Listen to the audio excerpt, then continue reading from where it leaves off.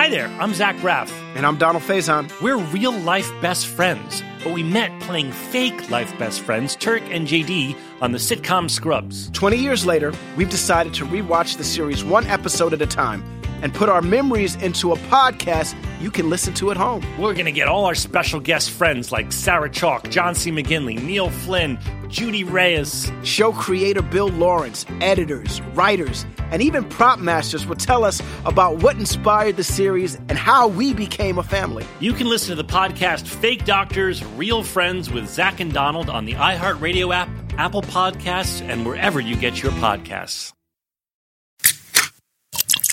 This is the Jabberjaw Podcast Network.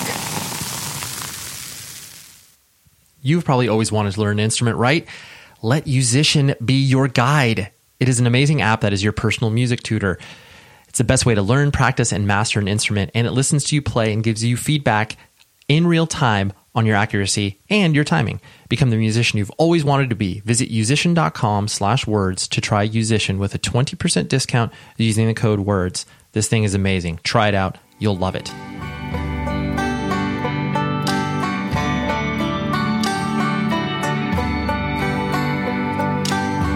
Greetings one, greetings all. I am your host, Ray Harkins, for 100 Words or Less, the podcast, a romp around the independent music world, talking about people who have been involved, engaged deeply into this subculture, whether it's punk, hardcore, punk adjacent, hardcore adjacent, as long as it's that DIY stuff that we just adore and love.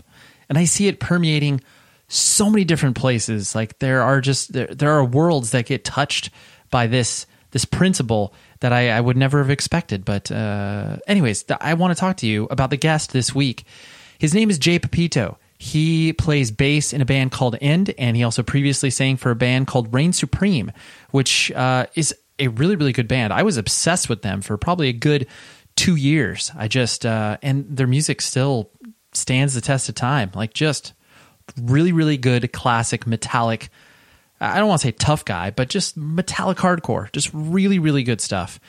And Jay and I met, we were on tour together with his band End, and I really enjoyed hanging out with him. Like soft-spoken guy, but we had some good conversations, and I was like, you know what? He would probably be a great guest for the show.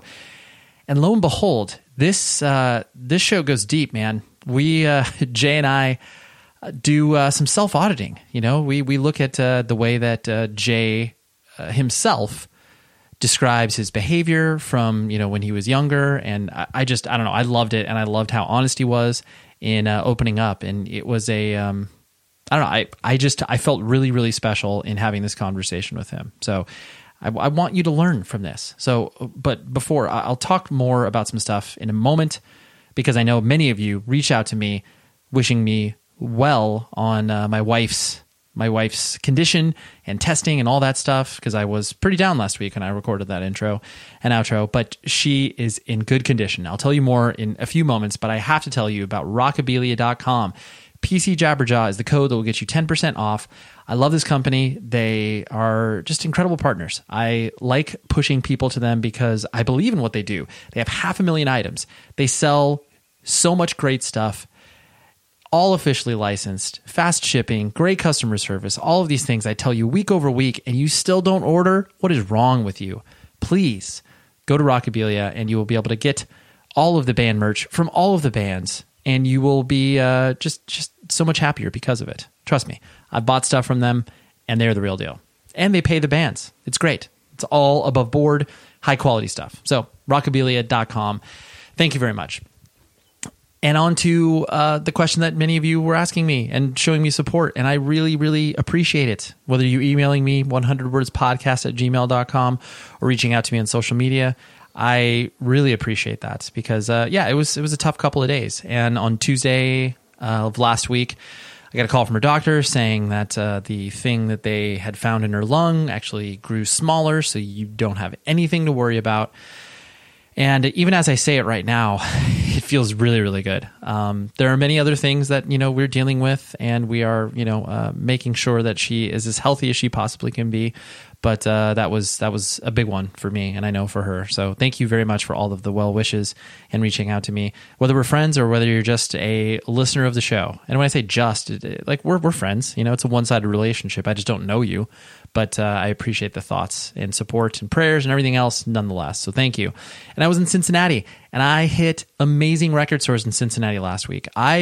Frankly, I kind of always thought, like, I only played Cincinnati once, so I kind of thought the town was like, like there was maybe some bands playing through there occasionally, and it's a big enough town to, support 2 sports teams. I figure it's like, yeah, there's a college campus, like, there's probably some cool stuff there, but I just didn't view it that much beyond Bogarts. Bogarts was the only place I'd ever played in Cincinnati, and so I was just like, okay, whatever. So a friend of mine, a future guest of the show, I'm not going to bury the lead, but he drove down from Columbus to hang out, and he took me to some incredible record stores. Took me to Shake It, and then also took me to Torn Light Records. Both incredible stores, and I was loving both of those stores and the vegan food scene out there.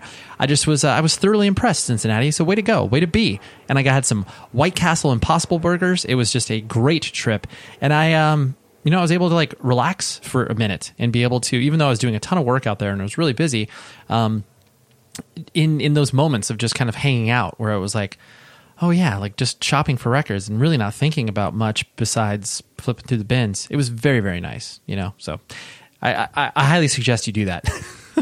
Anyways, focusing on Jay.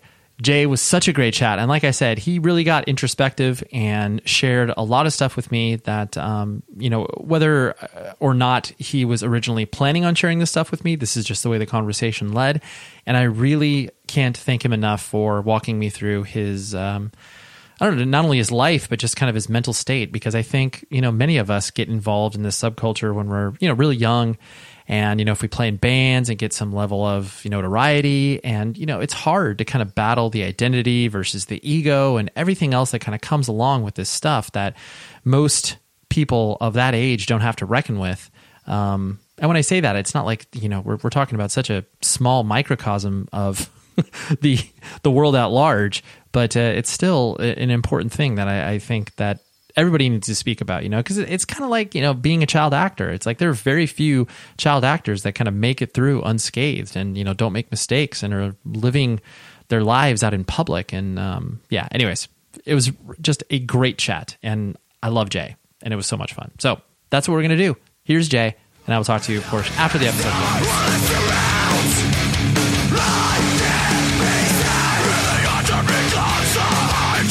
And sure. I know that like this has happened many times with you before, where it's like, oh yeah, like I know of the person, I've just never met them. Like we exist in the same circles and mutual friends or whatever. And so when we played those shows together with Taken and End in Canada, and it was funny because I obviously knew you were in the band, and I was like, oh yeah, like Jay's in the band. I've never met him, but like I feel like I know him. And then, but it was funny because in my head I was also like, oh yeah, like he has a pretty like tough looking exterior. I don't know, like maybe he'll be cool, maybe he'll be a dick. I don't know, but I'm sure that most people, and I'm not. I don't mean this in a bad way, but just most people probably look at you and are just like, I don't know, man, Jay, he kind of looks tough. Like, I don't know if he'll be a dick. I mean, I'm sure people don't actively go, oh yeah, I thought you were a dick, and then you're actually pretty nice. But I don't know. Does that happen to you, or have you had that experience before?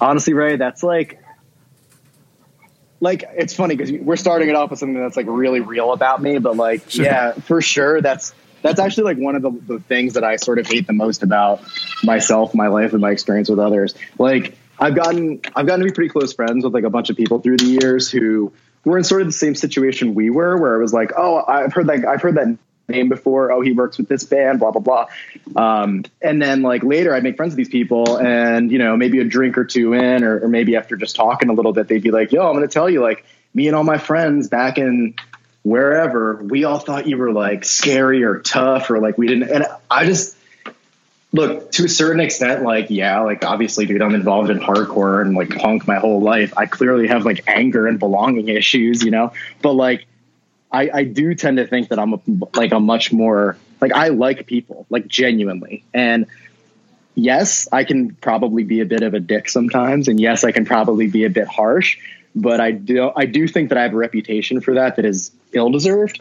And it's unfortunate, but the reality is there's not much I can do about that at this point. I think I can just kind of like play in band, make friends with people, and hopefully, like, I do hope that over time, like, I would like it if people were a little more opened up to me, because I'm not really like that, but I do get that feedback a lot from people, and it's something that I want to work on about myself. Yeah. Well, I mean, to your point, like a lot of that is clearly out of your control. And, you know, I mean, for me in particular, like, it did not prevent me from being like, oh yeah, like, you know, talking to you for like less than a minute, you can realize like, oh yes, like obviously he's just a dude like me and everybody else in this scene or whatever. But yeah, there does, especially too, I think with, the area in which you have come from as far as the hardcore scene and how, you know, notorious it is as far as, you know, being tough or whatever, you know, you're coming in with a lot of baggage preloaded that people, you know, unrightfully put on you. Yeah, that's very true. I mean, I grew up at the Jersey Shore in like Bricktown and Toms River. And I mean, those in and of themselves, I don't think were particularly tough or scary scenes at all. But when I was pretty young, I started spending a lot more time in Philadelphia, and I started, you know, I moved here probably like 2000, 2001.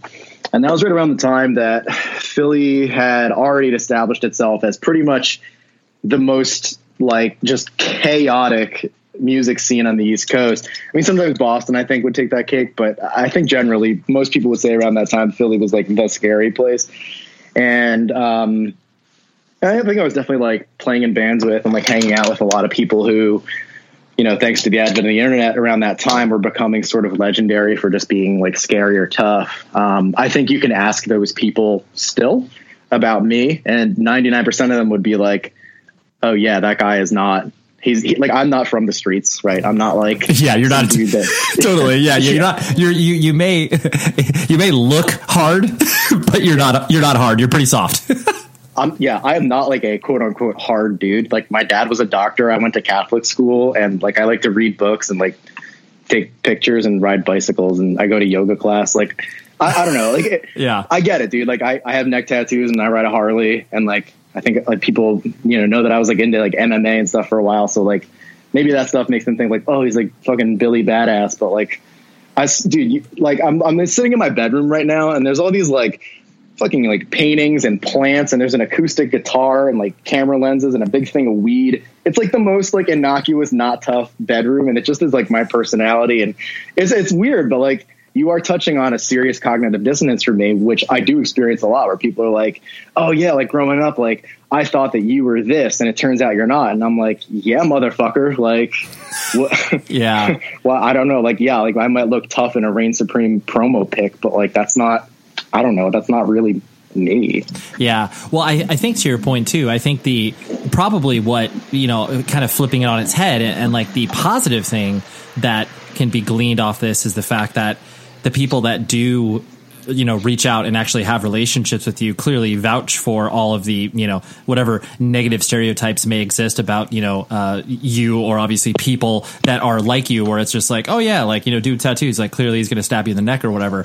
But like you said, all of these things that kind of live in, you know, both worlds, where it's just like, oh yeah, like, you know, I'm a sensitive softie, while also, you know, I can express myself, you know, physically by playing in a band, or like you said, you know, being physically fit, and, you know, being an MMA. Like, both of these things can exist, but you can still at the core be like a decent human. And I think some people substitute that out of the equation, you know? Yeah, I totally think so. And it's like really funny, because it kind of just exposes this notion we have about like, I don't know, like I kind of liken it to like masculinity or something, like, oh, I can't, like, I don't know, I can't be a few things at once. Like, why is it that someone has to be like, oh, you like lift weights and have tattoos and play in like a mosh metal band, therefore you have to be like a scary, judgmental asshole? Like, you know, I'm not pretending like I'm innocent. Like, I've definitely had my struggles with like other people. And, you know, when I was younger, I was definitely way more of a, I don't know, just kind of a jerk, like not a great person. But like, that's sort of not me, and it's definitely not me anymore. And it's funny now, because I look at it like there's this version of me that's out there in people's heads that's just not me.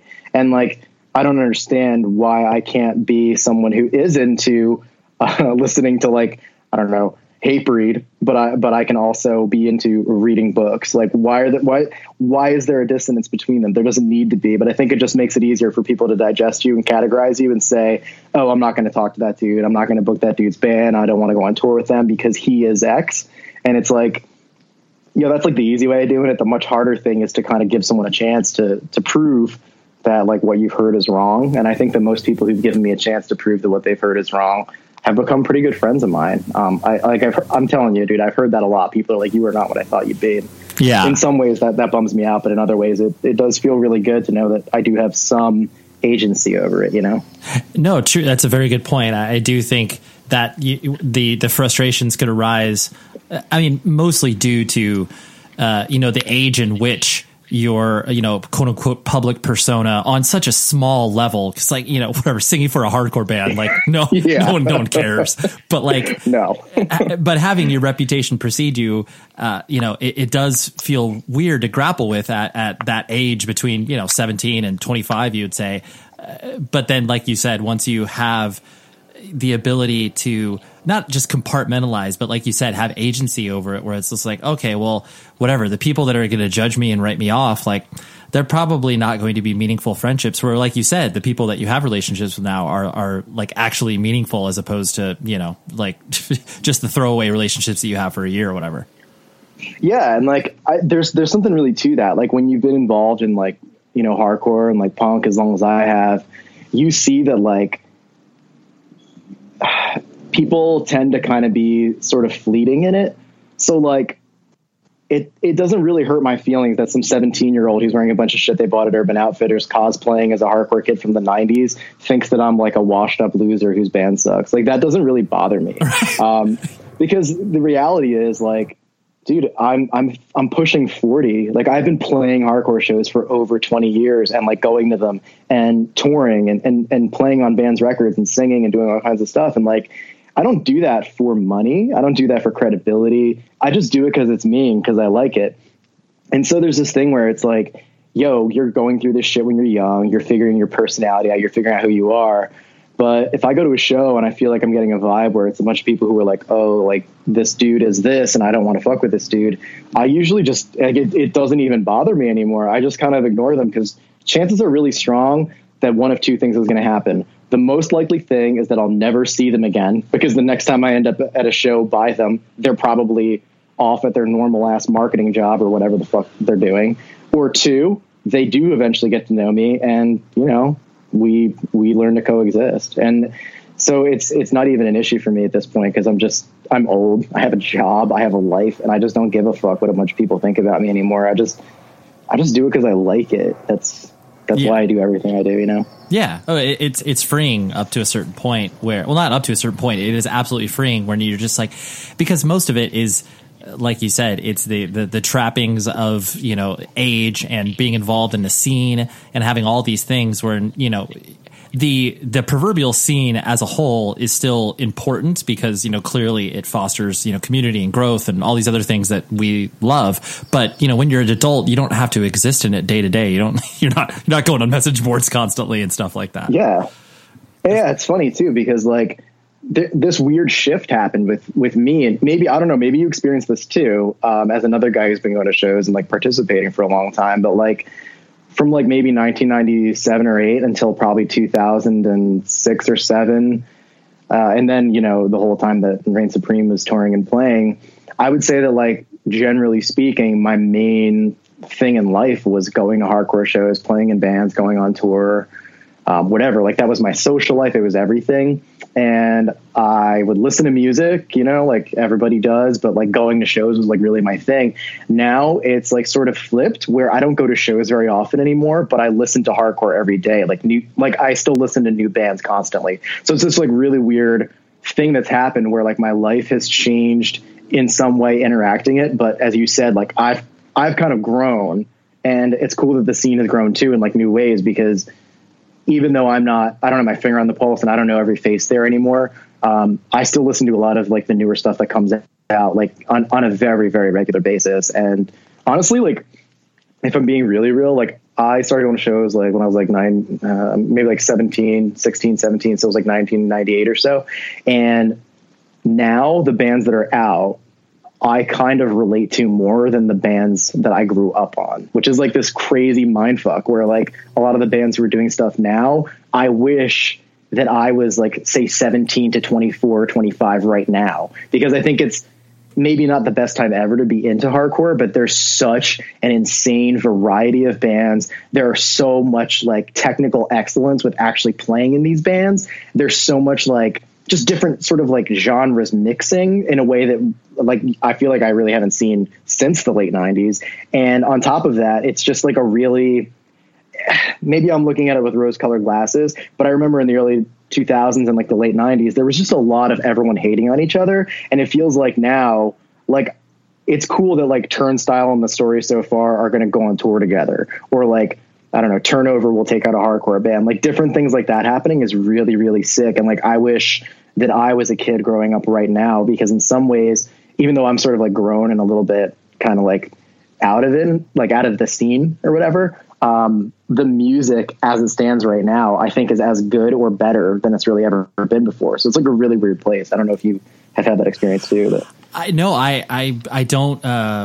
don't disagree with you. I definitely, there's been times that I have joked around with friends in regards to, just the act of playing in bands and finding not just like-minded bands from getting along and touring with, but like-minded sonically too. Cause there's that notion where it's like, yes, like hardcore morphs and evolves and different bands have, different styles, and certain styles are clearly more popular than others, but you always kind of feel like, oh man, I wish that there was more like bands that kind of, that, we were sounding like. And I agree, where it's just like, looking at other bands. I mean, selfishly speaking, from a Taken perspective, I was like, man, I wish Pianos Become the Teeth like was around when Taken was around, like more actively. Oh my God. Yeah, absolutely, dude. Like, honestly, I wish Pianos Become the Teeth was around when I was 16, so I could have grown up with that band. Like totally. Every record they put out, I feel like they get better and better. Like, I just didn't think they could get better after the last one. And then they put out whatever the newest one is called. I guess it came out last year with Charisma, that one. Just from start to finish, I heard it and I was just like, I remember I listened to it in the dark with the lights off just to like really experience it. And like I said, man, I'm like 36. Like I'm kind of old at this, and there are still records coming out that they give me like a visceral physical reaction that records didn't do for me a lot in like the mid 2000s. You know what I mean? Like, it's just an amazing time. Yeah, no, I agree wholeheartedly. It's cool because I think that on top of that too, it's to me, it's kind of the logical evolution of, the aging process within the context of independent music. Cause clearly like there comes a time and a place where, you need to move on from being like, the king of the scene or whatever. Like you can't, the Peter Pan syndrome of like always being that static person you were when you were 18 years old. It's like, yes, you can carry a lot of these ethics and beliefs that you have over to adulthood, but like arguably those visceral moments as far as like starting bands and doing all that, like that should be for the youth. It shouldn't be for in the same way, like you can clearly start a band when you're 45 years old and play a couple shows and stuff like that, but it's always for the kids at the end of the day. Yeah, I feel like it is, and it's like really sick in some ways to watch like younger. So like End is playing out now. We're about to drop a new record, and we play shows with like younger bands, right? So like I'm a little bit older. This is my like I guess third go around at like a band that's somewhat serious. Like Blacklisted was like early 2000s, and then Reign Supreme was like in the mid 2000s into the 2010s, and now like I'm doing End. And we play with kids who, I mean, like Knock Loose are a great example. Those kids are like fucking early 20s, right? Like, yeah, this band Combust from New York, all these different bands. And like, we play with these bands, and it's this insane thing where you're like, yo, man, this sounds so like corny. I see me and my friends in you. Like, I see you coming back to doing this thing that we did years ago. I look forward to watching you Instagram about all the dumb fucking stupid shit you do on tour, about the time you didn't follow the GPS and you drove into Michigan instead of Ohio by accident. Like all that kind of stuff that we all did when we were younger. I look forward to seeing you do the same things. And it's been this really like, in some ways, dude, I feel like a proud uncle kind of like, I have no, dude, I have never met the guys in Candy. I could not point them out to you on the street.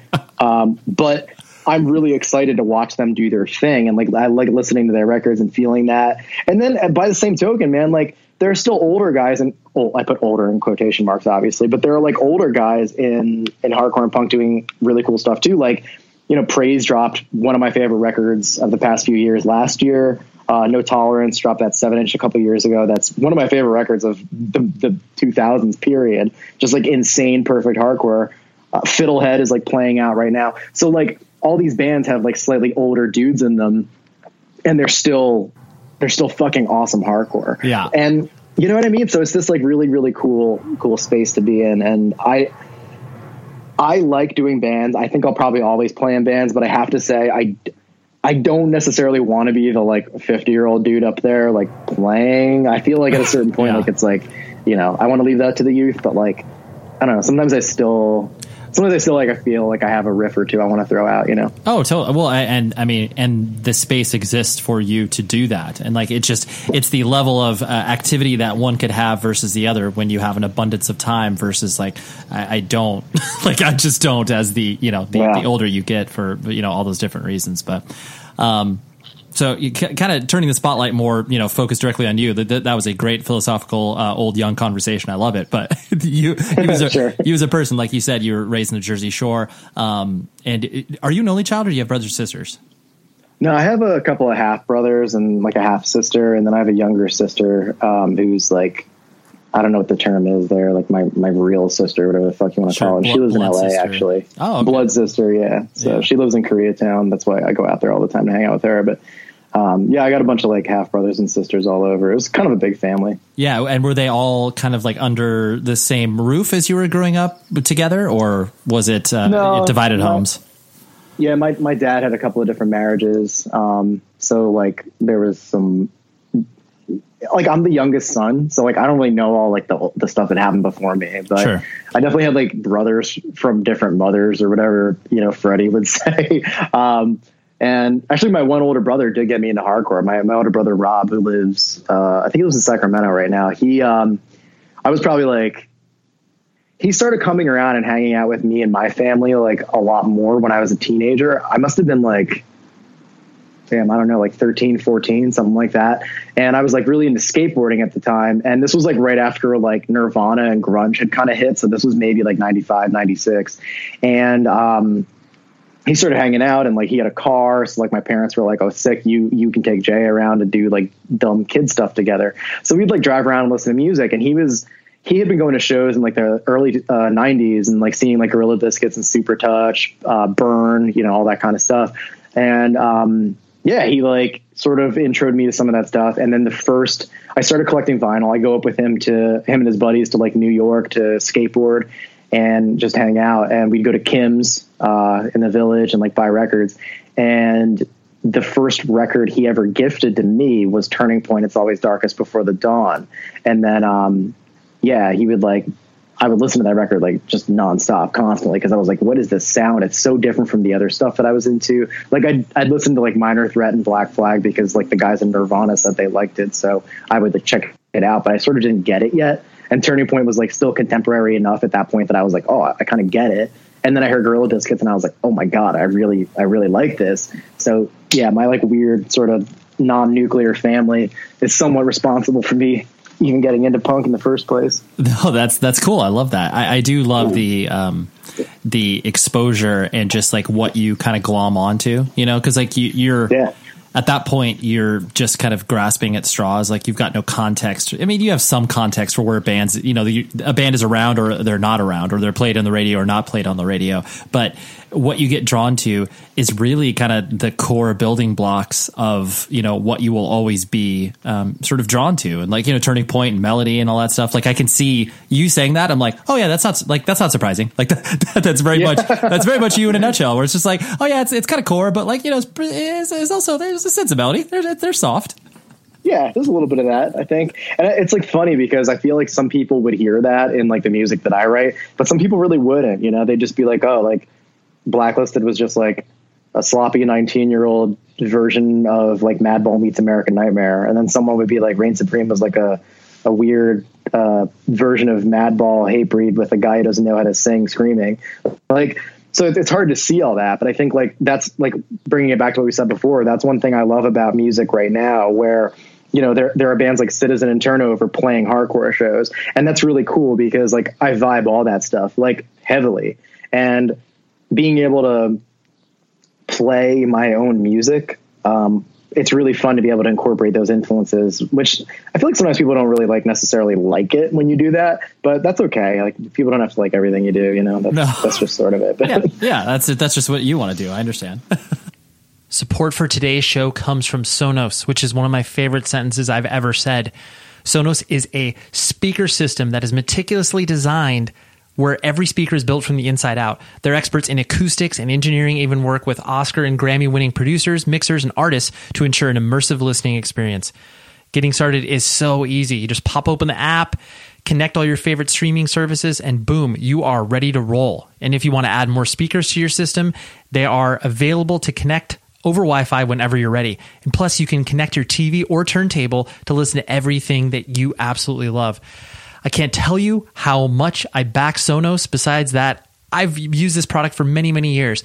They sent me an awesome Play 5 unit. I hooked it up with my other like old like Play 3 or Play 2. I'm not exactly sure, but all this stuff works in less than 5 minutes. I was able to hook up a speaker in my son's room. I hooked up one in the family room. I basically got all my Sonos systems working seamlessly with one another to where I could be listening to music in one room and then different music in another room.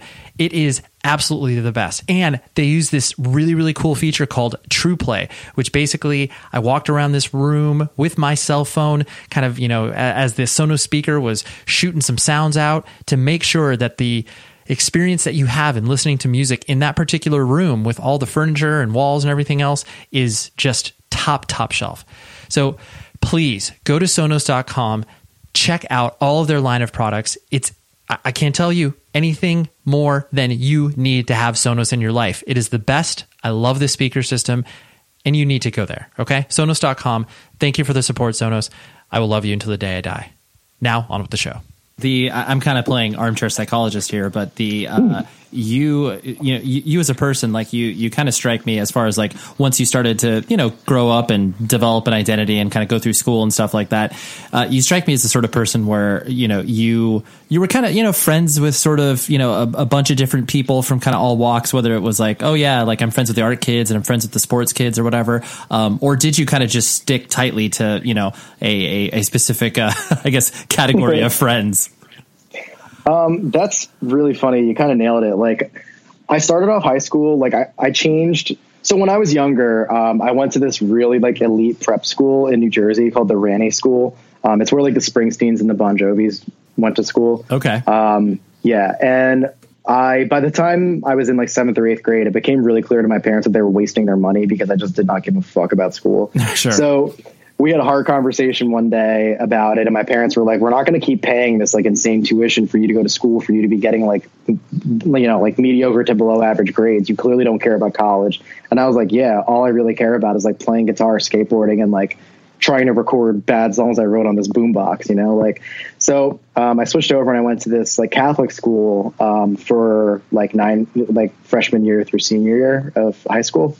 And you know, when I first went there, I was super intimidated because I was going from like a small prep school where there must have been like 25 to 30 people in each grade. So it was like really small and I knew everybody and I'm still really close friends with a lot of those people, into a school where there was maybe more like 200 to 300. So it was like a lot bigger and a lot of them knew each other already. So right away I found myself just being like, all right, where are the long haired weirdos that I can talk to grunge and skateboarding and punk about? And I found them right away and hung out with them. But then by the end of senior year, I was kind of friends with everybody. Like my best friend was on the lacrosse. She was like a girl on the lacrosse team that was like as normal gets. I think she's like a speech therapist who lives in New Jersey and has 3 kids now.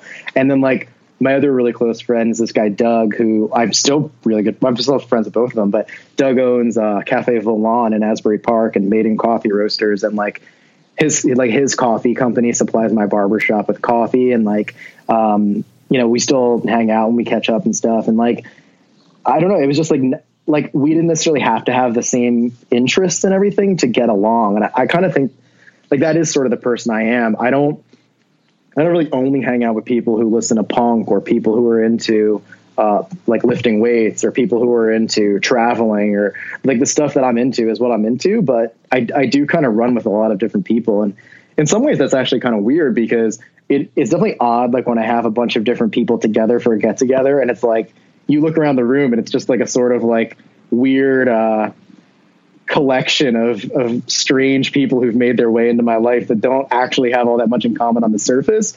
But I feel like once they kind of get to know each other, they see that there is some commonality there. So yeah, I guess that's probably a pretty good astute armchair hey, that's psychoanalyzing. That's why I get paid the big bucks, man. That's why I get paid the big and I also, from what I understand, that your dad was an Olympic boxer, so that's kind of where you know, or is that where you got the love for the sort of physical exertion and, you know, the MMA and like, because, you know, you basically have dabbled into, you know, everything in regards to physicality and weightlifting and fighting and all that sort of stuff. Did it kind of come from him, or is that something that you just basically randomly got into later because, you know, that was just what you were interested in? Let me correct you on that. I don't think my dad was an athlete of any sort, but my grandfather from the Philippines was. Oh, your grandfather. Yeah. Okay. No, so I don't know. Bad internet research. No, that's okay. You know, it's like one of those things where like you do an interview one time and you mention something and it kind of like, you know, a few different people, you know, so, but I don't remember the exact extent to which he was like active, but I remember that he was competitive. I think pro. I think he either did Olympics or was in the trials. I've never even done the research. I'm sure you could find online whether or not my parents were full of shit. But yeah, so my grandfather had 2 PhDs and was the president of a university and was also like a pretty accomplished boxer. He was an athlete. And my dad discouraged me from playing sports because my grandfather always talked about how savage it was to have to play sports to try to go to school. You know what I mean? He just like, I think he really like resented that he needed that physicality to get him where he wanted to be in life. So I think it was just sort of like seeing, you know, you don't need to play baseball to get a scholarship to go to school. And realistically, you're probably not going to be that great at it either. So like, why bother?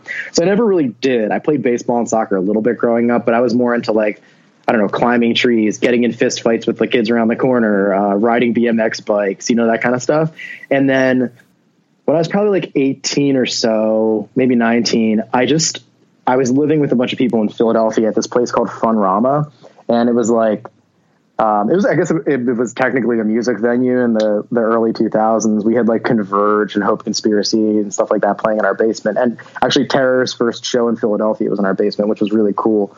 So like we always had these bands playing, like No Warning, all kinds of stuff. And, at the time I had just dropped out of college. I had like literally no money, dude, like less than no money. My rent was like less than $300 a month. It might've been like $200 a month or something. And I was just kind of like working at a record store and doing whatever I could to try to make money. And I guess one day I was kind of bored. So I just put on my shoes and I was like, I'm going to go for a run. And I ended up running something like, it was a lot. I want to say it might've been like 7 miles. And I was like really, really, really unprepared for this. And I was like very, very sore from it a few days later. But I just kind of like, there was something about it. Like, I think it was raining that day. I don't know. It painted this really romantic image in my face where I was like struggling and I really liked it. I think because I was bored, it like gave me something to like fight against. You know what I mean? It gave me something to overcome. And honestly, dude, that day kind of changed everything. Like I started running a lot more. I figured out a way to get a gym membership. I like Tim from Blacklisted. He played bass in Blacklist at the time, or maybe it was No Rights. I can't remember, whatever band we were in at the time. He like was able to get me a deal on a gym membership at this place where he worked. So like I started like lifting weights and not knowing what I was doing and running and doing pull-ups. I was probably doing CrossFit before people knew what that was. I was just like really into whatever I could. And then from there, I started training at a boxing gym because I did a little boxing when I was younger and I liked it. And then I saw people doing Muay Thai, so I started training Muay Thai, and I was doing that for years. And eventually they let me teach the like beginner classes and stuff. And since then I've taught a few people who've gone on to like, you know, win belts and do all kinds of cool stuff, which is like super sick. And now I run marathons, and I I like lift weights and just kind of, I don't know, I'm really into like hiking. I rock climb sometimes. I ride my bike around Philadelphia with my camera and take pictures. It's just this thing where it's like, I don't know, man. In some ways, I feel like if I didn't have exercise, I'd have really, really, really, really, really, really, really bad mental illness. Like, I think it's this thing that I need to do or else I will cause trouble. And I feel like as long as I have access to like running shoes and like pavement, I can like control myself and control my problems. So yeah, it's just a really big part of my life. I'd say like on a given day, like 30 to 40% of my energy for the day goes towards training. And, right now that's pretty much just, lifting weights. I'll take yoga classes sometimes, rock climb occasionally, but I like to go on bike rides. I run, whatever I can do, just so. Yeah, it makes sense. I mean, I appreciate you walking me through that because I think it is, it is interesting because your attraction to just like the physical exertion aspect of it, because there's, clearly a trope that exists where it's just like, oh yeah, aging hardcore kid does MMA. Like, wow. Like that happens all the time. Like that's, you either get into that or you get into motorcycles, which no shots at you, Jay. I'm into both. Right. So. Exactly. But the idea of the discipline in which you have across all of those different things where it's just like, oh yes, like, you attaching it to your mental well-being, that like, and it's just kind of a part of you. You always need to be, physically exerting yourself from that perspective. I think that, that's a clear, difference and compulsion than just kind of, being a stereotype of, aging hardcore kid or whatever. So yeah, I appreciate you walking me through that. Yeah, of course. I mean, I think like I would probably be remiss in saying like, definitely when I was younger, I probably like did care about like I think when I started doing Muay Thai, MMA, Jiu-Jitsu, that kind of stuff, some part of me wanted to be like a badass, some part of me wanted to feel like I could physically dominate someone else if it came down to it. And now as I get older, I just really don't care about that. Like, yes, I do feel like chances are strong that if I needed to have a physical confrontation with someone, it would go okay for me. But it's not so much that as it is, I like the exploration of physical space. So whatever it looks like, I like sweating and being active and moving.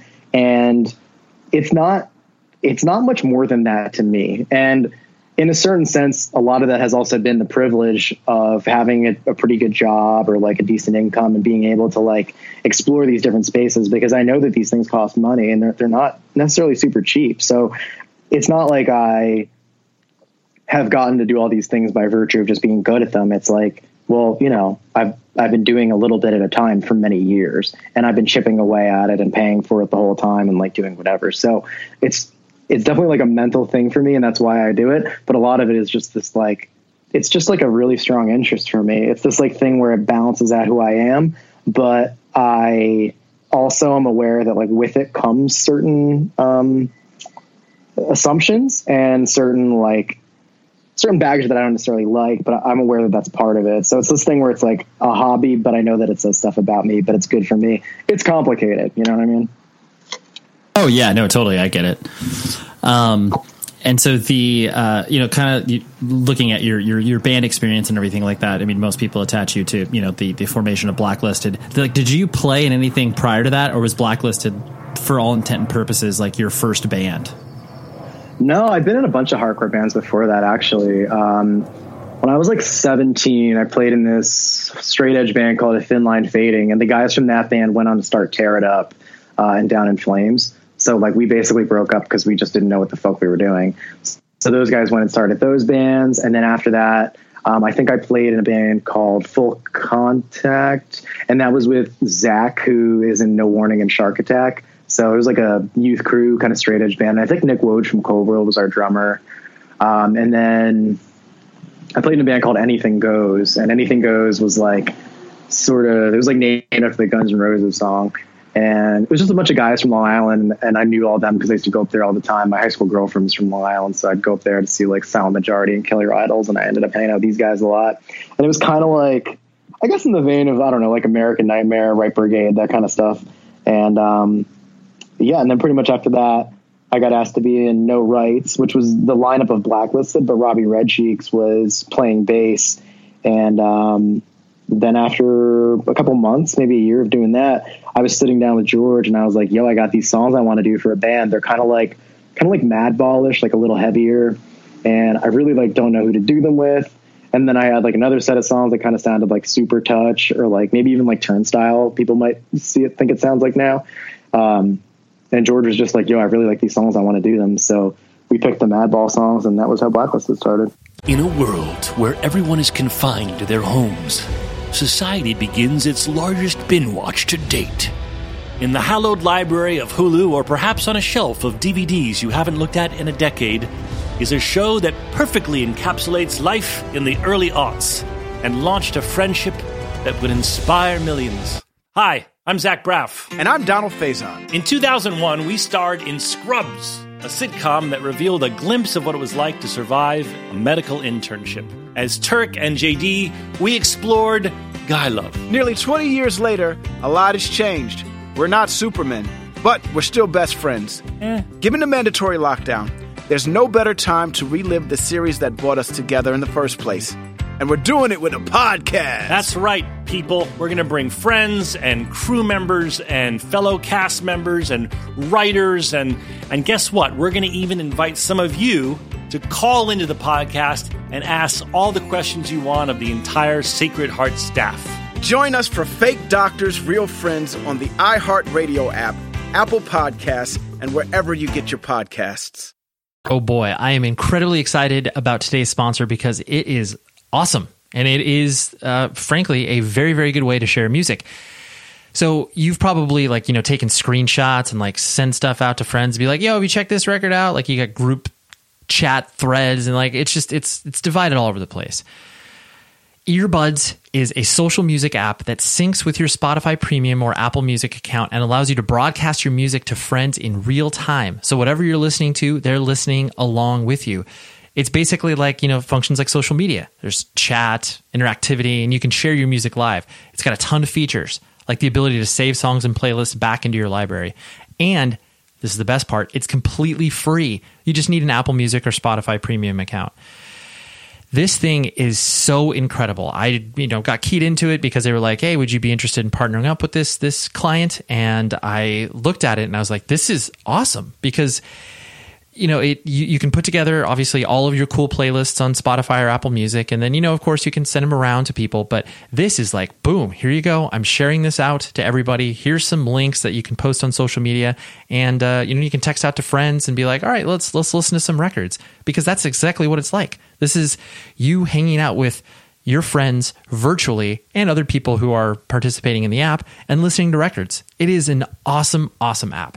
There's also a lot of playlist functions where you can be like, oh yeah, I'm looking for something more intense. And there's some people who are broadcasting there. I can't say enough good things about this. I started playing around with it and I absolutely love it.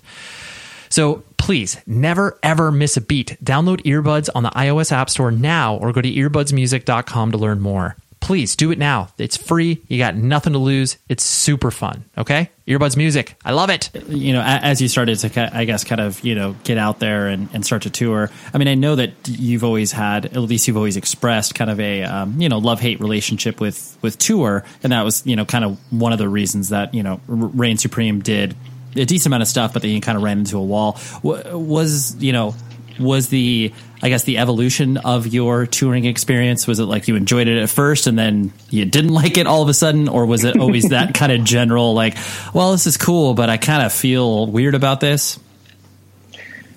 I think, honestly, dude, I think I probably feel the same way about it that most people who've toured a lot feel, right? Like, it's this thing where, when you're doing it, sometimes you're like, yo, I cannot wait for this stupid shit to be over. And then the second you get home, you're like, I need to go on tour again right away because the world sucks. So it's like, to me, it always felt like a grass is greener thing. And that was even true, when I was maybe 18 or 19 and we first started, Blacklist would go out and we would tour and it was always fun, but we would never make any money. So we'd be fucking hungry and we'd be shoplifting like sandwiches and shit.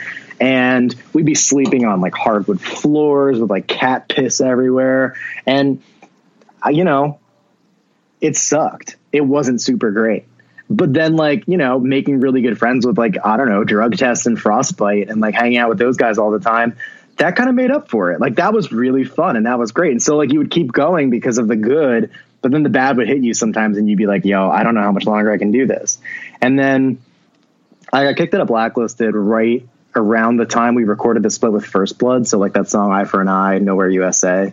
That was the last thing I played on. And then I immediately wanted to like do a hardcore band again. But then like, I don't know, things were okay, like at home. So I was just content to kind of like go to shows and like hang out and go to work and whatever. And then I just got the bug again. So I started Reign Supreme. And then, you know, we toured for a few years and like, sometimes it was really good. Sometimes it was really, really bad. And by the end of it, I think we were all really burnt out, probably a little bit on each other, definitely a lot on sort of having toured as much as we did and just not feeling like it didn't matter. You know, it felt like we were sort of phoning it in sometimes. And I hated feeling that way. And then some stuff happened at home with my now ex where there was like a death in the family and I felt like I really needed to be home more. And we kind of really, really, really started saying no to touring a lot more in like 2011 or so. And that was the last time I really was like sort of out on the road at all. But it was a really hard decision, but at the time it just felt right. If I'm being honest, I regret it pretty much every second of the day. Like I felt like we stopped touring right around the time that like bands that we really wanted to tour with started to pay attention to us and like ask us to do stuff. And I think so much now that like, if we had just gone out a little bit more, maybe throughout 2012, 2013, we probably would have done a lot more fun stuff and not ended it so sort of like abruptly. And yeah, I'm not going to lie, man. Like I love my life at home right now. Everything is really, really great. I miss being in a band that tours. I miss it. I miss it. Like I would miss my right hand if I lost it. Like I love touring. And I sort of like, I have this fantasy that like, I don't fucking know. Some band somewhere is going to be like, oh, we need a bass player. Oh, the guy from Reign Supreme can scream and play bass at the same time. Yeah, there we go. You know? So like, I'm just hope. So like, you know, Bayside, if you hear this and it doesn't work out, let me know. But yeah, like I would like to play music more. It's just that it hasn't happened. And I'm kind of okay with that if that's how it's going to be. Like, I love my life at home. I have a great job. I have a great life. I have an amazing girlfriend.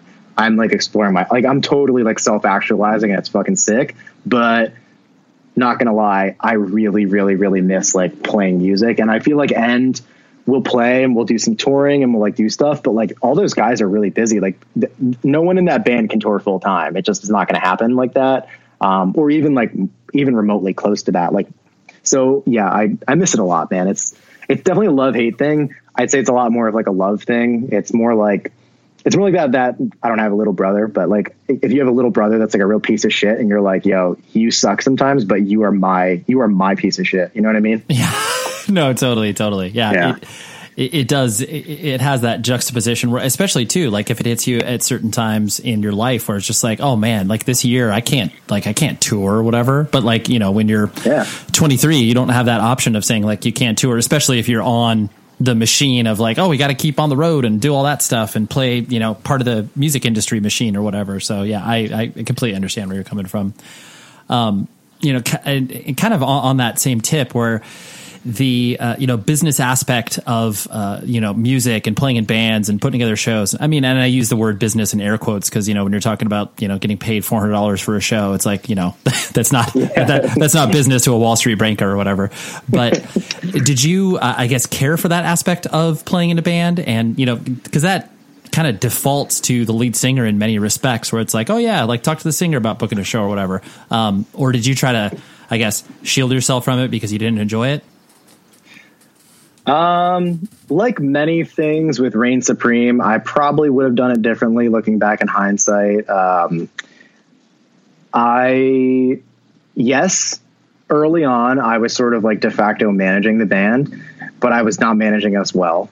And then we would have like Andy Rice was our booking agent. So was, Bailey from Figure 4 for a while. And, those guys like did a great job doing stuff. But, you know, a lot of the time on tour, we weren't really making enough money to have like a tour manager. So like I would collect money at the end of the night and stuff. And I always hated that because it was like, I don't know, man. Like, I'm not good at that stuff, dude. That's just not me. Like I'm not really like the kind of guy that wants to handle the business stuff and also like play. Like I'd rather be one or the other. Like, I feel like if I just like went out with a band and they were like, yeah, we just want you to tour manage and stuff, like, cool, no problem. I'm like a reasonable adult. I can collect money. I can count money. I can fucking load in. I can do everything. That's fine. I can do that. But there was some element of it where like the band business, with me being also like, in some ways, like it or not, the sort of face of the band, I felt like a lot of the time, like I was trapped, because it's like hard to be like, hey, like, you know, I know the show didn't do great, but like we agreed to this amount. But then it's like, it wasn't that the show didn't do great. It's that no one gives a fuck about Reign Supreme and wherever you just played. And like, there's some reality to that. Like I would look these promoters in the eye and just be like, I have to take this money from you, but you and I both know that like, this is kind of on me. Like kids don't care that much about the band, so they didn't go to see us. So we didn't make money. And that's not like the promoter's fault. I mean, sometimes it could be, but I just don't think that was really the case that often. I think it was that there was a lot of internet hype maybe around the band that you know, wasn't really, didn't really meet out in reality all the time. So that was the thing I really, really hated. And there was a lot about that band in particular and like who I was when I was in that band, that if I could have like one wish, it would be to go back in time and like kind of, I don't even necessarily think redo all of it, but definitely like wash away some of it. You know what I mean? Oh, sure. Yeah. Especially too, when you know the way that maybe you carried yourself or you expressed yourself was, you know, either, you know, not appropriate or just like, oh, that was like, I would never have said that now. Like I never would have said that. Oh my God. I never would have acted like that. Yeah. Dude, that is like a daily, like, yeah, you have no idea. Like, I'm going to say like a dozen times a day, I think about an interaction I had from 2000 and we'll say like 2005 to 2019. I'm just like, oh my God, I cannot believe that at United Blood that one time I was that much of a dick to that kid. Or I can't believe that I did this like thing dude, I think about it all the time. So like, let me just say this. If you're listening to this and like, I was weird to you or was a shithead to you over email or like whatever, like know that I remember you. Know that I remember doing it and I'm like ashamed of it. And like, I don't know, man, no excuses, but like, I don't know, dude. I don't have it all there, you know? And sometimes like when we were doing that band, dude, I remember so many times we'd be on tour and we'd be in like fucking Anaheim playing Chain Reaction. And, you know, there'd be like all these bands hanging out. We'd be on tour with like 4 or 5 bands who I fuck with that I like. And I like the dudes in the band. And I'd spend the entire time like on my phone, like in the van, just waiting to play. As soon as we played, get back in the van, wait to do it the next day. I just like, it's like, it was like almost too many people around for me a lot of the time. And like, I don't know, man, I'm a really anxious person and I just didn't handle it all that well. So like, yeah, the band business stuff, probably should have outsourced that to someone that could have managed it better than I could have, like for sure. Sure. It was a mess, dude. No, totally understood. But you know, as I guess not even on the flip side of that, but like as you kind of felt momentum with you know, the bands that you played in, either from, you know, like whatever, releasing 7 inches, releasing full lengths and getting cool tours, and you know, there was some heat behind the project Reign Supreme. I mean, they don't need to call it a project, it was a band. Did you ever allow yourself to believe like, oh man, like maybe this could be my thing for a little bit, or did you always have that you know, a thing in the back of your head being like, oh, Jay, like that's not realistic. Like there's always, you know, you're not going to, this isn't going to be the thing or whatever. Oh no, dude. I had the opposite problem. So like we dropped a demo, I think was it? I actually don't even remember the chain of events all that well, Sure. But I remember we dropped like a demo on the internet. I think it was like, maybe it was a Bandcamp. I can't remember. And right away we were getting asked to do sick shit, stuff I didn't really expect to happen, because like the dudes in Reign Supreme weren't like brand name dudes. Right. So like this was probably 2006. So like the guys that I was doing it with were in this band called Roundhouse that was from like South Jersey by Philly. And they were like kind of like a Fury of 5 Cold as Life kind of band, but these guys could play and they were like the sweetest, coolest dudes. I loved hanging out with them. So I was like, yo, let's do this band. Let's demo this shit. It's heavy. Let's just fucking do it. So we started playing, and like, as soon as the demo came out, we were getting asked to do stuff that was like really kind of high profile. Like, it happened way quicker than it did for Blacklisted. Like, who did a lot of shit we didn't want to do to get to play shows. You know what I mean? So like right away, like Pat Flynn from Have Heart was like calling me on the phone to get us to play this like festival in Boston with them. And then like right away, like one of our first shows was opening the Friday night of This Is Hardcore.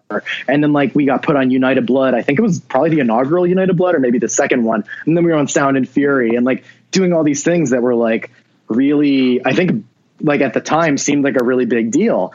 So yeah, like right away I was like, that's it, dude. This is it. This is what we're doing.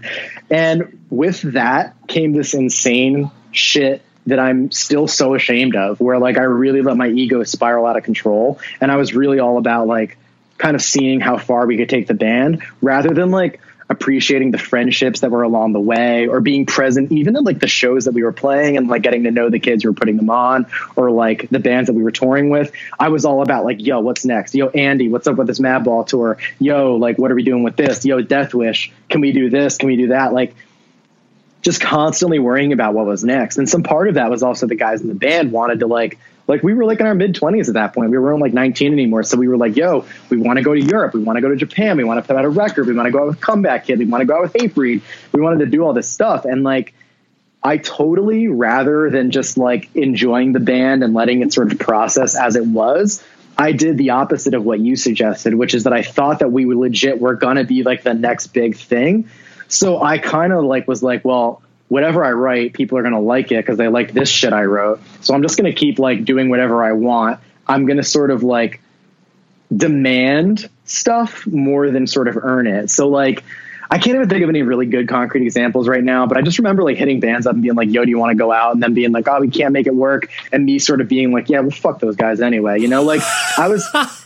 Wow, yeah, seriously, dude. Like, I'm telling you, man, like every day I look back at the way I treated people back then. And like a few people I've reached out to, like Pat Kitzel from Reaper Records. I like wrote him this long email one time and was like, yo, dude, I know that I was like a real fucking shithead to you. And I am really sorry. I just don't know how to handle myself and I don't know how to talk to people. I'm just a piece of shit. And he was cool about it. And then like Justin from, All In and Closed Casket, like he's been really cool to end and like me. And I was like, yo, I remember one time I wrote you a really angry email because you owed me a check for like $100 or something. And I'm so sorry, dude. Like I knew that you were cool with it and you just didn't send it yet or whatever. And I was like a real asshole back then. So yeah, I had the opposite problem. I never thought like Reign Supreme is going to be like, oh, we'll play like a few local shows here and there with like Wisdom in Chains and we'll like hang out. Right away when people started noticing us, I was like, yo, this is it. I never really got to do this with Blacklisted. Like we did some touring, but now I'm going to tour all the time and we're going to push this shit real hard. And wow, did that ever backfire? It did not work out well. And it might be the biggest regret of my life. Maybe not the biggest, but it's like up there, dude. Like if I could go back in time and just be like, number one, buy a nice camera and take it everywhere with you and take lots of pictures. Number two, every person you meet, get to know them, get to know their story, be present in this day that they're sharing with you instead of worrying about where you're going to sleep tonight or what you're going to eat tomorrow when you're in Atlanta or worrying about who you're going to go out with this spring on your way to Sound and Fury. Like I was so worried about that stuff that I like straight up threw away years of my life worrying about it. And like so many countless friendships, like that is a very, very big regret. And like, it was all because of the way that I handled what you were just asking about. Yeah, I think, I mean, to your point, I'm not trying to give you a pass on this or anything, but I think, you know, it does get, you get wrapped up in not only the moment and the excitement, but then you feel like you want, you know, not everybody feels this way, but, you know, you want to be proactive and you want to be the person that's like, you know, getting stuff done and moving stuff around. And like, when you don't know how to channel that energy, that's probably how it manifests itself in the way that you were acting, you know, like you were just kind of like shotgun blasts all over the place, trying to be like, hey dude, why is this not happening? Let's do this. Let's have fun. Dude, I'm sure if you like call Andy Rice and you were like, yo, what was booking Reign Supreme like in 2008? He would just start laughing because it was probably such a fucking nightmare. And like, I'm sure any number of promoters all across the country, if you were like, yo, I'm interviewing this guy, Jay, do you have anything you want to ask them? they'd probably be like, yeah, ask him why he was such a fucking jerk to me when I tried to like book his band. Like, I don't know, dude. And honestly, I don't want you to give me a pass. I don't want anyone else to give me a pass. Right. No, I know. I understand. Is like, I'll never, I don't know. I'm not gonna say never, but I'll never like put myself in that position again. Like for the rest of my life, like we have a manager. I don't really do press for End at all. I don't do anything like that. I play shows. I play bass, and that's it. And like, I'm doing a new hardcore band with like a few other people, and like we're recording a demo right now for that band. I'm playing guitar, and I'm letting our singer manage like social media and talking to people and all that. It's just not my strength, man. That's like I tried to be somebody I wasn't, and that wasn't me. And I treated people poorly, and I don't know.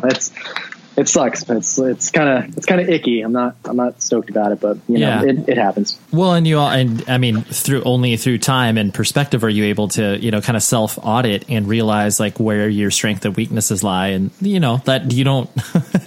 Not everybody has the luxury of doing that, not only in real time, but you probably don't even have the tools in which to do that in real time to be like, oh wait, maybe I need to chill out for a minute. And yeah, you only realize that in retrospect with like, oh yeah, I'm holding this torch and these 5 bridges are burnt. Like, oh, okay, maybe I shouldn't have done that.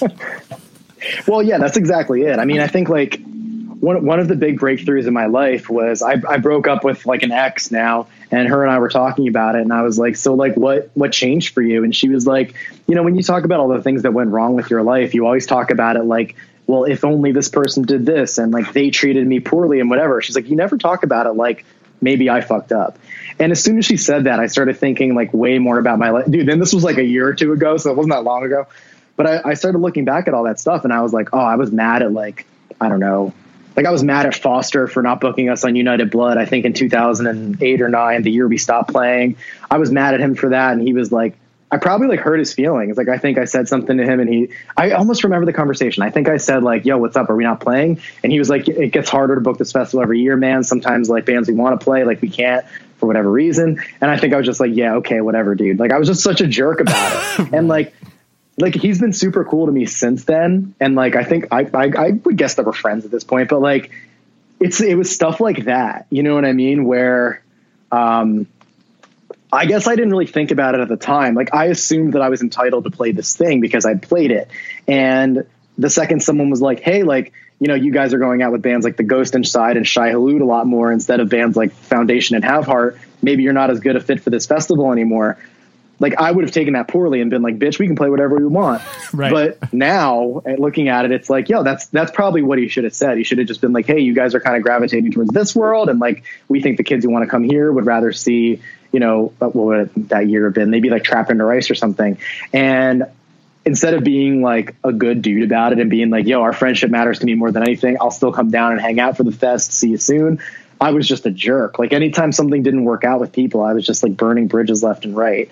And I guess I didn't really see it like that at the time. And now that I do, it sucks. Yeah. You know? Well, yeah, but I mean, you have the, like you have been doing, obviously you have the ability to, you know, reach out and, you know, express yourself exactly how you're doing now, where it's just like, oh yeah, like, you know, I made mistakes and I wish that I would have handled these things differently. And I'm sorry, but I am a different person than what I was, you know, 10 years ago, let alone, you know, 3 years ago or whatever. Yeah, I'm like really glad we're talking about this. I haven't done an interview in like years, and like this has been the thing that like I think about the most when I think about my time and like Blacklisted and Reign Supreme is like I wish that some people who knew me from that era that I'm not really friends with anymore, I wish that they knew that like I regret the way that I treated them. So if they listen to this, like I hope that they can internalize that about them and know that like the friendship that we had still matters to me, and then like I feel really shitty about the way that I sort of let stuff go because I lost track of what was really important. And I think like it's one of those things, dude, where like you talk about your band or you talk about music or even you talk about you. And it's like so easy to focus on like well, yeah, I got demonstrating my style when I was 18 and that was it for me. I was all about the hardcore, you know, but it's like that stuff is so obvious, dude. Like I can hear that in your songwriting. And when I look back at this stuff, I think that like, I think that the thing that I would like people to remember that band for was the music to a certain extent, but also like, let me be a little bit of a cautionary tale for people in bands right now. Like use what you have, like be in it. Do not look for the next thing. Take a camera, take a journal, spend time with your friends, laugh, enjoy the mishaps. When your fucking van breaks down, enjoy it, laugh about it. It's funny, fuck it, whatever. You'll be okay. You'll probably survive it, right?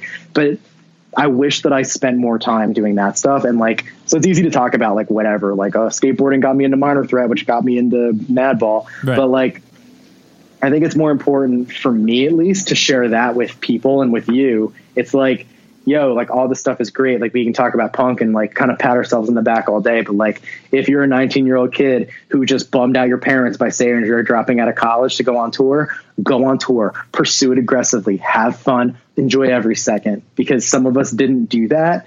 And some of us are now probably not able to do it and like sort of wish we could. So I guess that's kind of how I feel about it at this point. Yeah, no, I appreciate that, because I do think that no matter what, everybody is imperfect and completely flawed when it comes to not only human to human relations, but then when you are existing in this, highly, highly energized, volatile thing such as, punk and hardcore.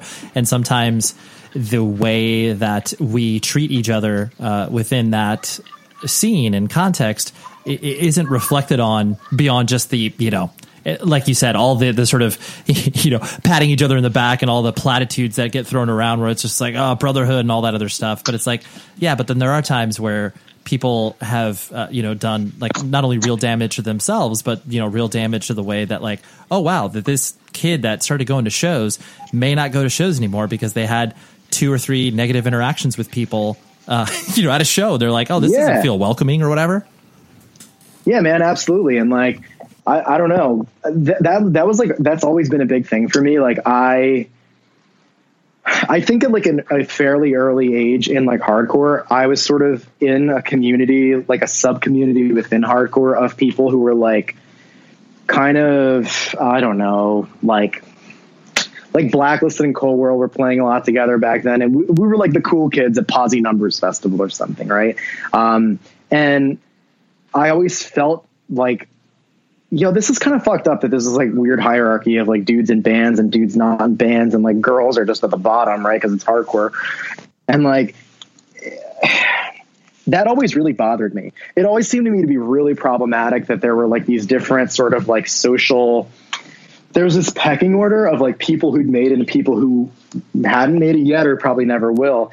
And I always hated that. And like one thing I do now, and still like try to do back then as much as possible, was try to book my band or play with like more diverse bands. And then also like try to make that kid who's going to see your band that maybe is wearing the fucking, I don't know, like if you go to see Terror or something and you're wearing like, I don't know, a Chelsea Grin shirt, it's not exactly the same community. And there are going to be some people who are like Terror fans that are like, oh, look at this kid, he's like a deathcore poser or whatever. And to me, that's just the most fucked up, shitty, negative energy in the world. And I really, really have always resented that and continue to do so. So like that shit back then needed to go and still now needs to go. And I think it's like a lot better than it used to be like when I was growing up.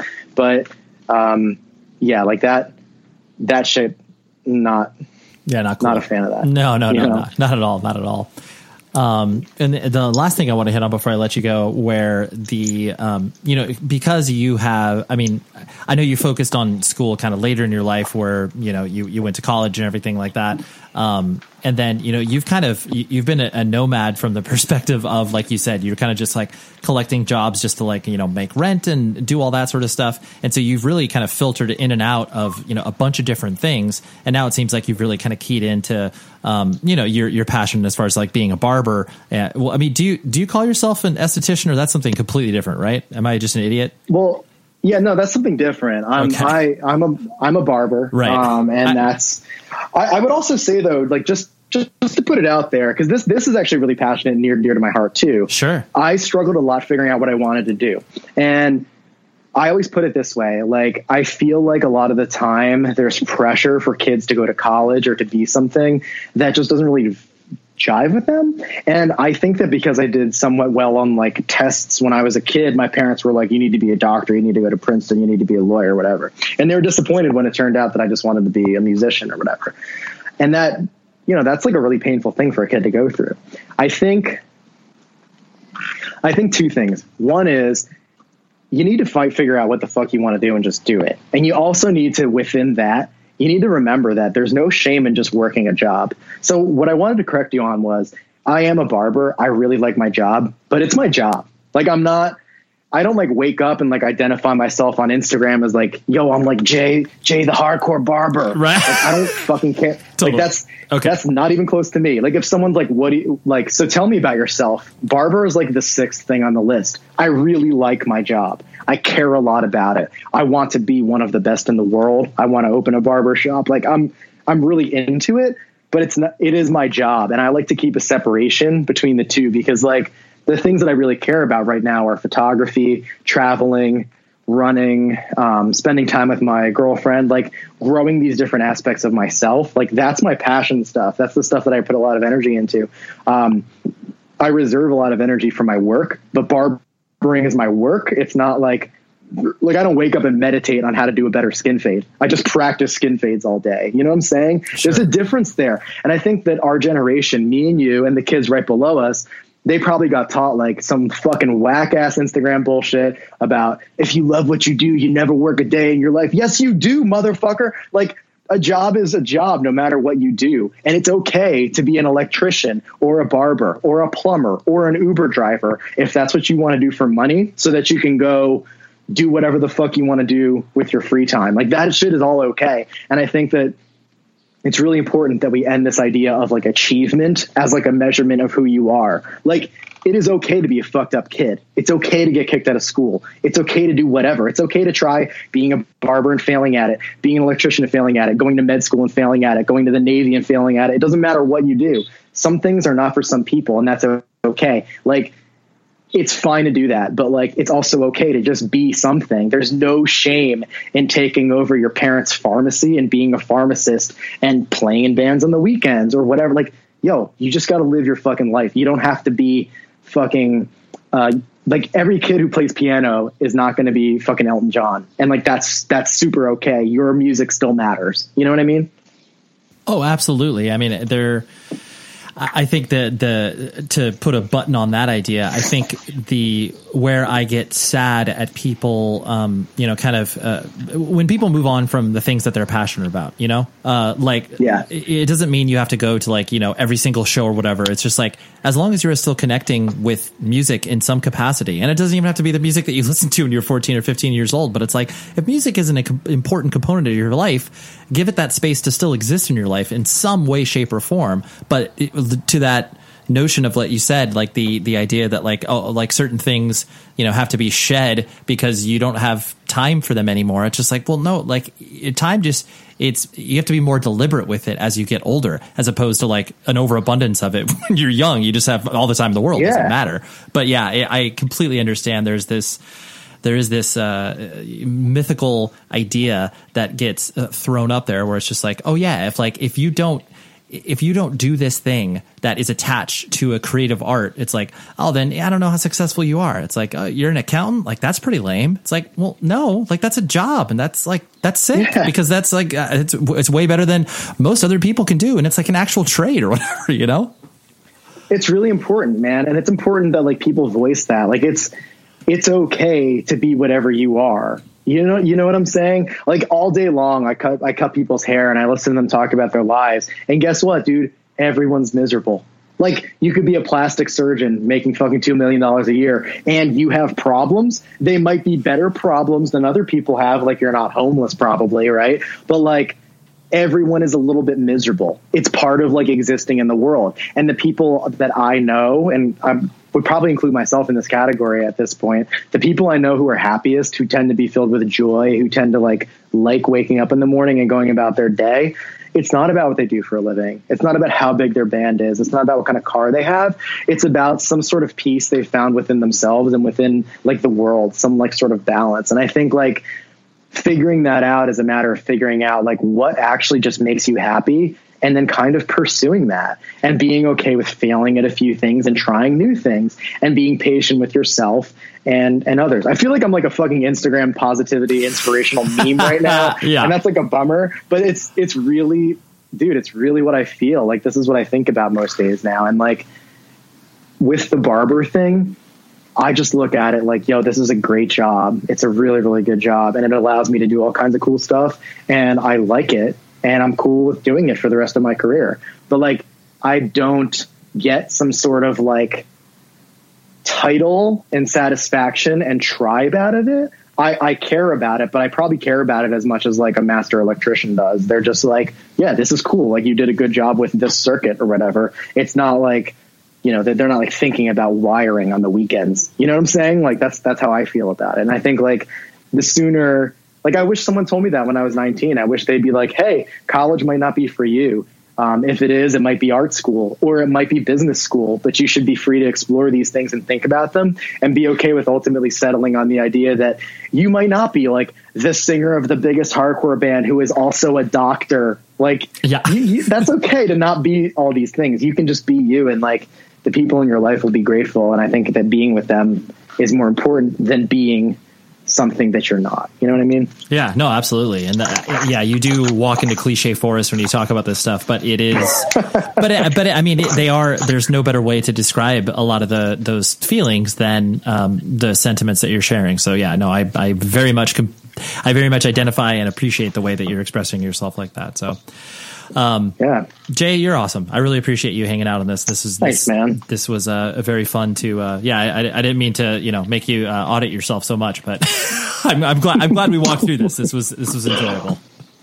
Well, honestly, dude, you asked me questions that forced me to reflect on myself a little bit. And I really appreciate that because if I'm being honest, like I was a little hesitant to do this. Like so much of me is just like, you're going to post about this. And I swear to God, there are going to be a bunch of motherfuckers who are going to be like, what, why, well, who cares what that fucking guy has to say? Sure. And like, yo, I feel that energy, dude. I don't know. Like, I don't know, but I appreciate you doing it. I appreciate you asking me on, and I appreciate like the opportunity to like walk through this stuff with you because like, I think my experiences have been, for better or for worse, really interesting and really, maybe like relatable to a lot of people. Yeah. And I'm just glad that I had the opportunity to put them out there and to talk to you about. That was Jay. Thank you very much. Like I kept telling him throughout the process of this, setting up this chat and everything else, it was, it was great. And I just appreciate him being as open and honest as, I expected him to be. And so he delivered. So thank you very much, Jay. Thank you very much indeed. What do I got next week? I have another, of course, awesome chat. That's all I do around here, right? It'd be funny if I was just like 1 week. Yeah, so I have a terrible conversation next week. This is really looking forward to this one. But no, in all honesty, this was a person I had circled for quite some time. And we landed him, Ryan Clark from Demon Hunter. And in my opinion, most importantly, Focal Point and Training for Utopia. Both of those were huge bands for my early heavy music ears, and we talk about that, and it was really good because I was honest with him, and I was like, I don't really like Demon Hunter, but I see the value in the band, and they put out a great DVD that I think encapsulated not only the success of the band, but really put it in the proper framework for me. So, but Ryan was awesome, and that is what we got next week. Like I previously told you, support for the show today comes from Sonos. It is the best speaker system I have ever seen or utilized myself.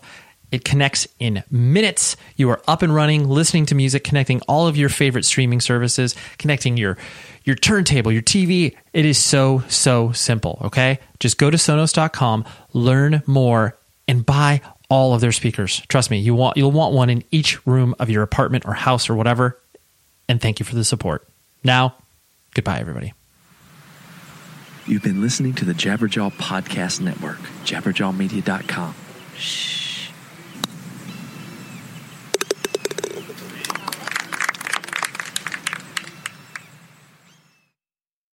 Hi, I'm Esther Dean. I've made my life by writing songs like Fireworks by Katy Perry, Super Bass by Nicki Minaj, What's My Name by Rihanna, just to name a few. And now I'm having an absolute blast sharing some of the knowledge that I've learned with upcoming songwriters on Songland on NBC. I'm excited to welcome you to a brand new season of Songland and Songland's podcast, giving you new insight into the magical art of songwriting, as told by some of the best in the business, and also the pioneers and the up-and-comers who will be shaping the hits you'll be listening to for years. We have an amazing roster of talent this season. I promise you don't want to miss one single episode. Don't miss Songland, Monday nights at 9 Central, and join us here on Songland's podcast, available every week after the show on the iHeart app or wherever you get your podcasts.